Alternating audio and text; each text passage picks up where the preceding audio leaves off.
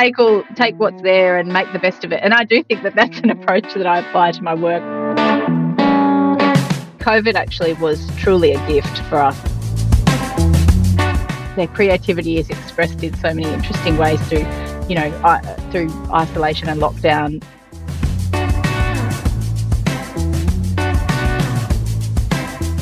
Hello and welcome to The Common Creative. My name's Chris Meredith. And my name's Paul Fairweather. And Chris and I are on a journey to unlock the secrets of creativity in business. And today our guest is Tamra Rule. Tamra is the head of communications and brand at Allens, a law firm, an Australian law firm that has been in existence and celebrating its 200th year anniversary. So we learned lots of things today, Chris. Fascinating show. Creativity has an image problem. I'd never thought about that. And as she said it, I was really struck that how true that is. How she uses stories to lift the veil on an image perception that lawyers have, that they're distant kind of academics. And we learned about hybrid working. There's perhaps a third space that we can all benefit from. If you happen to do a commute, during that commute, the brain's in a different space and does different kind of work. Yeah, what a wonderful show. Yep, so let's get her in. So, Tamra Rule, welcome to the Common Creative Podcast. Thanks, Paul and Chris. Lovely to be here. Yeah, lovely to welcome you to the show. We're really excited to chat to you. Yeah, we're very excited, and we're just having a chat before we started recording. And on your profile on LinkedIn, you are tell yourself as creative and commercially astute communications professional, which we loved. And as you said, you had that special C word in there, creativity, which always catches our eye. But look, we're really interested. You started by telling us your expectations when you came to Allens, the law firm. I came to the firm having worked for 12 years at another big professional services firm, but in accounting. And I think I kind of came at it thinking professional services, B2B, same, but different, and possibly having some ill-founded expectations of what lawyers might be like as well. I certainly wasn't expecting it to be a particularly creative environment, but I was quickly proven wrong. And I think lawyers' love of language is one of the things that I probably wasn't expecting, and maybe that's naive of me, but as a comms professional, it's a very, very different environment to work with people who just love to pick apart words and be very precise with the use of language and think very deeply about those things. And that was a very different experience to working with accountants who are like, I'm not the words person, write this for me. I'd love to hear more about that, because the one thing I associate with lawyers is they like things to be very either right or wrong. I mean, when they're arguing it, when a legal case, there's no middle ground there. It's either right or it's wrong. And surely that does lead you down a track where it says that you can't be creative because you've got to be either this or that. So there's no room to explore. And yet you're saying they do. This does happen. No, well, I think the law is a very interesting beast. It's not always black and white, and there's a lot of interpretation involved in kind of taking the principles of law and applying it to different contexts and rapidly evolving contexts as well. So like the work that we do, it's really at the very cutting edge of law. We're advising biggest companies, on the ASX, who are grappling with very difficult and new problems. Technology's rapidly changing, and they're coming to grips with, well, what does the law say about, how we can use data of our customers, or all of these things that the law actually doesn't have a position on, and you need to kind of make it up as you go along and take what's there and apply it to new problems. So there is actually a very creative process associated with legal work. Is it possible to tease out what the creative process is for a lawyer? The reason I ask that is a lot of creatives just think it's just intuitive. It just comes to you. And actually, if you dig around, you find that every creative person has a little framework, a process they go through. The thing they do, some companies encode it and they have a steps that they go through. I'd be surprised if that exists at Allens. But is there a I mean, I think it comes back always to that client focus and that commercial focus. So it's about understanding, well, what is it that my client wants to achieve? What's the end goal for them? Where do they want to go? And then you need to think very laterally and creatively about how you can get there. And sometimes the path will not be well trodden. Sometimes you'll be, carving a new route to that end game. And yeah, I mean, I'm not a lawyer, so I'm not very close to the process that they work through. But I know that it's definitely about holding that end game in mind and how just creative problem solving, I suppose. So how does their process and role, which you're aware of but not deeply involved with, intersect with yours, which is probably more creative, yes. and maybe in your last business you were I'll go see the creative person. So how does that affect you? Or? Yeah, well, I mean, law has been through such a transformation over the recent past, and it's gone from being this sort of profession that didn't really have to compete for work or talent to operating in a highly competitive environment where there is a war for talent and a real shortage of great lawyers, and organisations have much higher expectations of their service providers as well, and it's not just good enough to be technically excellent. You need to be able to demonstrate that you share their values and that that you're a kind of business that they want to associate themselves with, and ultimately our business is about relationships and about people, and so connecting with people on a deeper level has certainly come to the fore for law firms, and that is a journey that my team's been instrumental in. So how do you lift the veil, if you like, and kind of show people the inside of an organisation? How do you show people what our culture and values are like, and how do you help people to find some common ground with those legal advisors that they really want them to be an extension of their team, not just someone off there to the side that sends them advice. And Tamra, I'd love to know, how do you do that? Because the legal profession, I think, has sort of been built up on the same principles that the Wizard of Oz built himself, which is this person that sort of lives in some mighty chamber, and if you travel far enough, you might be granted an audience with this high. That's how it was all built up back in the day. And you're saying, I need to lift the veil, I need to open the door. How do you do that?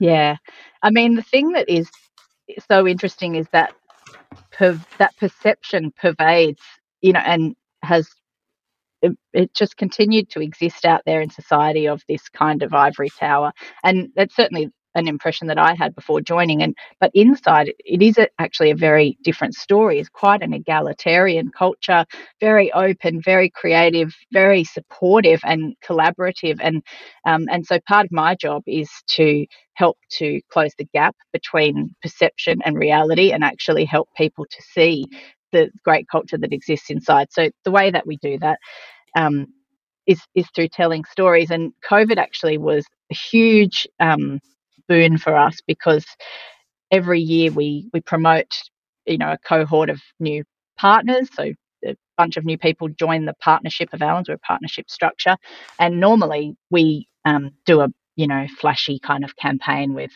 lights, cameras, action, makeup, videos, photos, ad in the AFR, very polished professional profiles, and we run that campaign to introduce those new partners to market. In 2020, we were in lockdown, and there was absolutely no way that was even physically possible. But we also acknowledged it's a very different vibe. We'd all switched to remote working overnight, and people had been seeing into each other's homes. It had already started to break down a lot of those barriers. And so we took a very different approach to our new partner campaign that year. We did very candid photography, and we made the profiles very personal. And it just took off, and we've continued to use that model, not just to introduce our new partners to market, but to tell other stories of the people of Allens. And it's called This Is Allens, this campaign that we run, and it's sustained, and it's very popular, and we've had great feedback on it. Well, you've touched a nerve. You said storytelling, and something that Paul and I are both passionate about. Did that? I still wonder if there were people that were threatened by this idea of seeing into your home when you're online, like we are right now, and the idea of the stories being more personal. When you've built your career about being this professional with the letters after your name, and you, the marketing person, think, actually, we want to know behind the scenes. We want you to open the door. We want you to tell stories. And stories is a word that associates itself with, the kids or your mates in the pub, perhaps, but not a professional. How did that go, the idea of telling stories? Yeah, I mean, I think COVID actually was truly a gift for us, because trying to pitch that idea, 5 years ago, I don't think we would have had a lot of traction, to be perfectly honest. But people were, they'd experienced what being more open could do for them. They had already connected with their clients on a different level, and their teams and their people. COVID had already started to break down some of those barriers, and people were saying, hang on a minute, this is actually amazing. It's supercharging relationships. I'm actually getting to know people better, and it's wonderful. So I think a lot of those barriers had already started to break down, and we didn't have much choice. If you wanted to get your profile out there in the market, you got to do it this way, because we can't get a photographer around to your house, and we need to see you at home. A selfie, please. I'll tell you, it's not a secret, but Paul and I worked together for 2 years before we ever met face to face. Oh, wow. Even to this day, we've only ever met twice. So I understand that's amazing. And that's, in a way, a byproduct of COVID. Yeah, so I'm in Brisbane and Chris is in Sydney. So right. So we're sort of the reverse to most people. I was interested, before we started recording, you were telling us that Allen's have adopted a very sort of robust approach to hybrid. And you yourself commute from Thurl, is that how you say it? That's right. Yep. A beach south of Sydney. So tell us about the way the environment is now and how it's different to what it was before. Yeah, I mean, it's been a bit of a journey. The pendulum's kind of swung one way, and it's starting to swing back a little bit the other way. I think everybody has certainly seen the benefits of having a mix of in-office and at-home work, and most people continue to work in that way, and that's fully endorsed by the firm and encouraged. I mean, being a national firm as well, you're often collaborating with people in other offices anyway. So, there could be days where you're in the office physically, but you're on video calls all day with colleagues in Melbourne or Brisbane or Perth or Vietnam or PNG. So, we've always been accustomed to kind of collaborating in that way, but you certainly do. You get there's something very special about in-person interaction that just helps to lift the gaze a bit and get you out of your little bubble and introduce a bit more perspective. And I've very much enjoyed coming back in for part of my week. Tamra, we were checking up on your bio. We learned that you're a passionate chef when you're not at work and enjoy cooking. I'm always fascinated by what people do when they're not at work, because it sometimes sort of reveals more about them than what they do at work. And I always think of cooking as a very, very creative outlet, especially when you run out of an ingredient. You've got to improvise. Yes. And it's an act of creativity. I am that kind of chef, Chris. What can I make from the cupboard?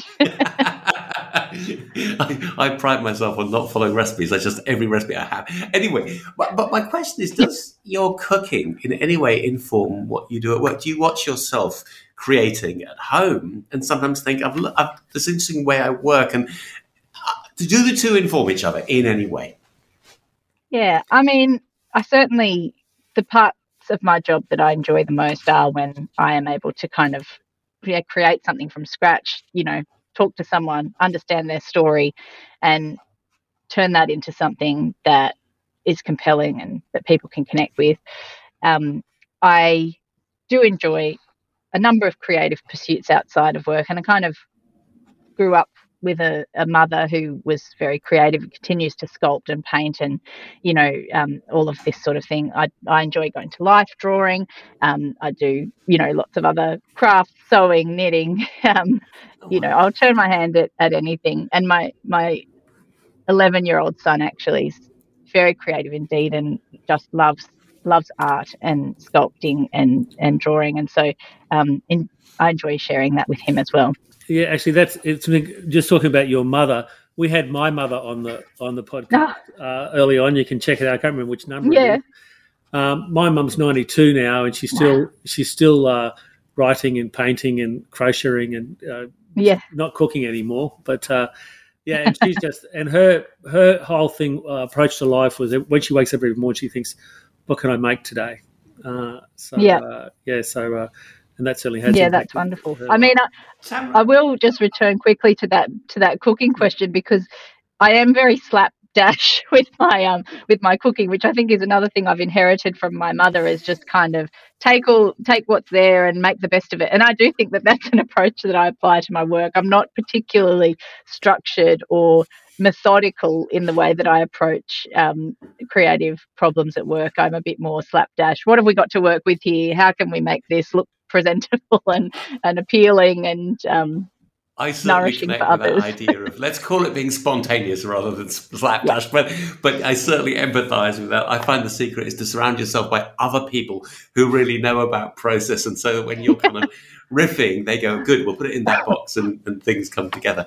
I had an observation on what you said about the connection between your creative outlets and work, because you said in passing it gets you into the flow, and I wonder if that practicing being creative when you're outside of work, whether it be sculpting or art or cooking, you become good at that flow, which we all connect with when we're being creative, and perhaps it's a muscle that you can then use at work, get into the flow of solving.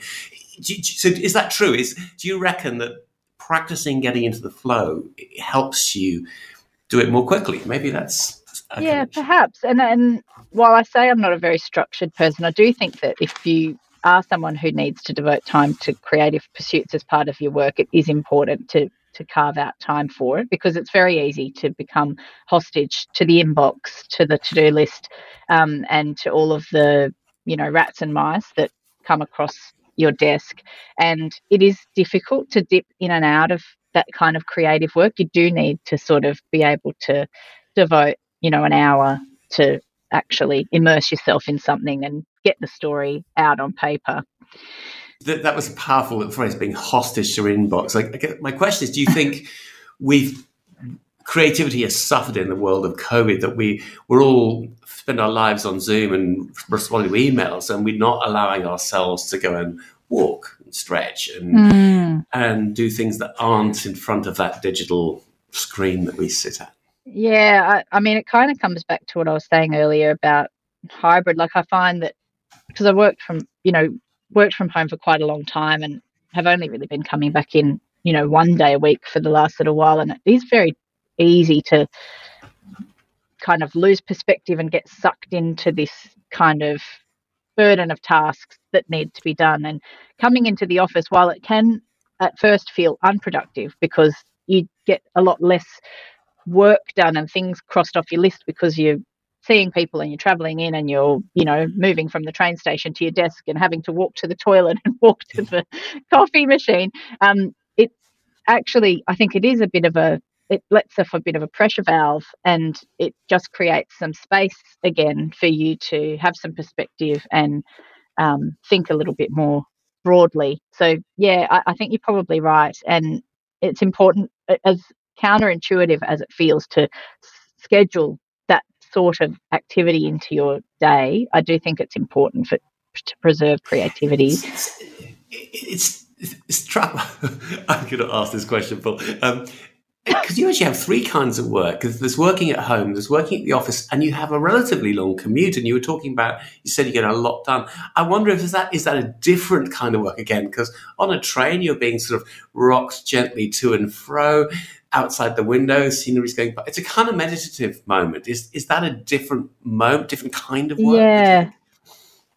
Yeah, I mean, I probably should be a bit more deliberate about planning what work I want to do on the train, because it can end up sometimes feeling like a little bit of a wasted time because the service is patchy, and if you kind of want to get through some things, some tasks that require you to send some emails, you can end up sort of sitting around going, oh, I can't send it now because there's no connectivity, and you end up kind of turning the wheels a bit. But if you've got something to do, some writing to do, something that you can really immerse yourself in that doesn't require you to be connected to the internet, it is actually, and like I said before we started, sometimes the train ride can feel not long enough. You kind of look up and you're like, oh no, I'm here and I'm not finished yet. I'm in the flow and I want to keep going.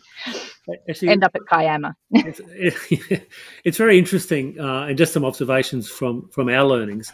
We in our thing we do around ideas and stories, that basically there's the science about the need to have quiet time to be creative, but there's also, if you want to generate ideas, it's much better to do it face to face with people. It works. But on the flip side, when you're telling stories, Yuri Hassan from Princeton has shown that if you're a good storyteller, that what's in my brain is implanted in the listener's brain, irrespective. And so what I thought was interesting is that the idea of working from home can be quiet time. Obviously, during COVID, it wasn't because we had kids around and partners and stuff. But your quiet time is actually on the train most of the time when you've got lack of service. So, I think Chris is right. You have 3 modes of working, which is interesting. Yeah. Yeah.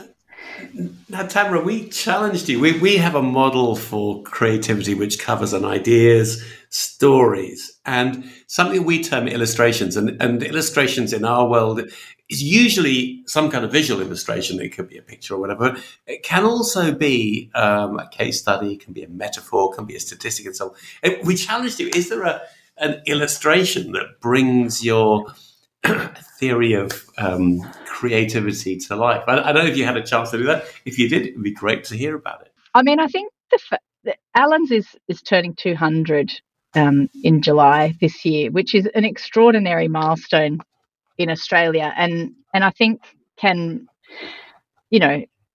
age can sometimes be associated with the fustiness or convention and set ways of doing things. But I do feel that the story of Alan's actually is a really interesting expression of creativity, because we have, we've grown with the nation. We've had to change and adapt and morph and evolve over that time to continue to maintain our place. And creativity pops up in the most unexpected places in that environment. You see it on the walls. We have the most amazing art collection, but you also see it in the people. Their creativity is expressed in so many interesting ways through isolation and lockdown. We saw people having photo competitions of their bin outings, dressed up in all kinds of amazing attire. But you also see it in, these really novel structures that people come up with to do a huge merger or an acquisition of a company, which, doesn't sound very creative, but actually requires a lot of creative thought. So, I do feel that Allen's as a firm is actually a really interesting example of the many and varied ways that creativity can be expressed. Is it too much of a stretch to suggest that one of the secrets of Allen's longevity is its openness to creativity? Because it's an amazing achievement. There are so many businesses that don't last 200 days, let alone 200 years. And you've got to ask the question, what's the secret? How did they do that? Or how do you do that? Yeah.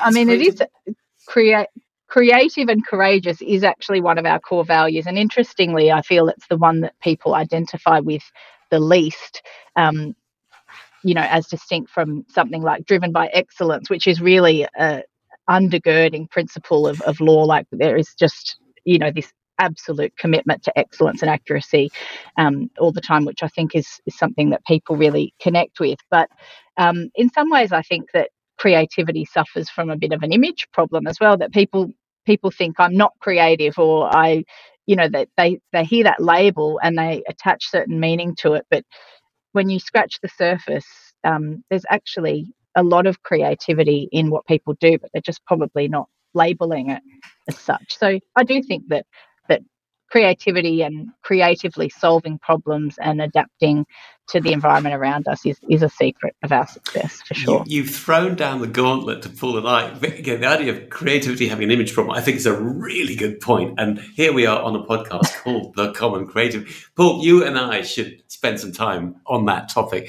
because what Tamra is saying is, there's an image problem to address here. Really good. We should. And also, just looking at, you made a post the other day about Gillian Maxwell as being a great guide for you in your journey at Allen's. And I was just looking that she's got the surprises about this 200-year-old desk belonging to our firm's founder. Can you tell us about that? So the firm was founded by George Allen, who came out on a convict ship, started his practice on a little cottage on Elizabeth Street here in Sydney, and yes, that desk is one of the treasures, among many others, that have continued to be held by the Allen family and are now in our possession as we celebrate our 200th birthday. But the desk is actually fascinating. It's full of hidden little compartments and treasures, and it's very surprising and delightful. You should check out the video on LinkedIn. I will check that. That is fascinating. So how old was he when he started? He came when he was 15. He came when he was 15. That's testing my knowledge. I'm not sure exactly how old he was when he started his articles, but the firm was founded in 1822. So that's when he completed his legal studies and set up shop. Wow. And Tamra, you said he came on a convict ship. What was he, a convict? No, his stepfather. So his father had died, his mother remarried, and his stepfather was convicted of forging medicine labels on medicine bottles, and he was sentenced to hang. But Mary Collicott, George's mother, petitioned to have his sentence reduced to transportation, and she and the children followed him to Australia. Wow. That is amazing. I was hoping to hear the story of the convict that set up a legal practice. I thought that would be a bit of poetry. No, unfortunately not. No, unfortunately, I don't think you could find someone much further from a convict than George Allen. I don't think he was too fond of dancing or drink, and he was quite a staunch Methodist. But he a great lawyer nonetheless, and a really great contributor to the early civic life of Sydney. So, look. So, Tamra, is there anything that you'd like to to sign off on? It's been a great chat, and really interesting.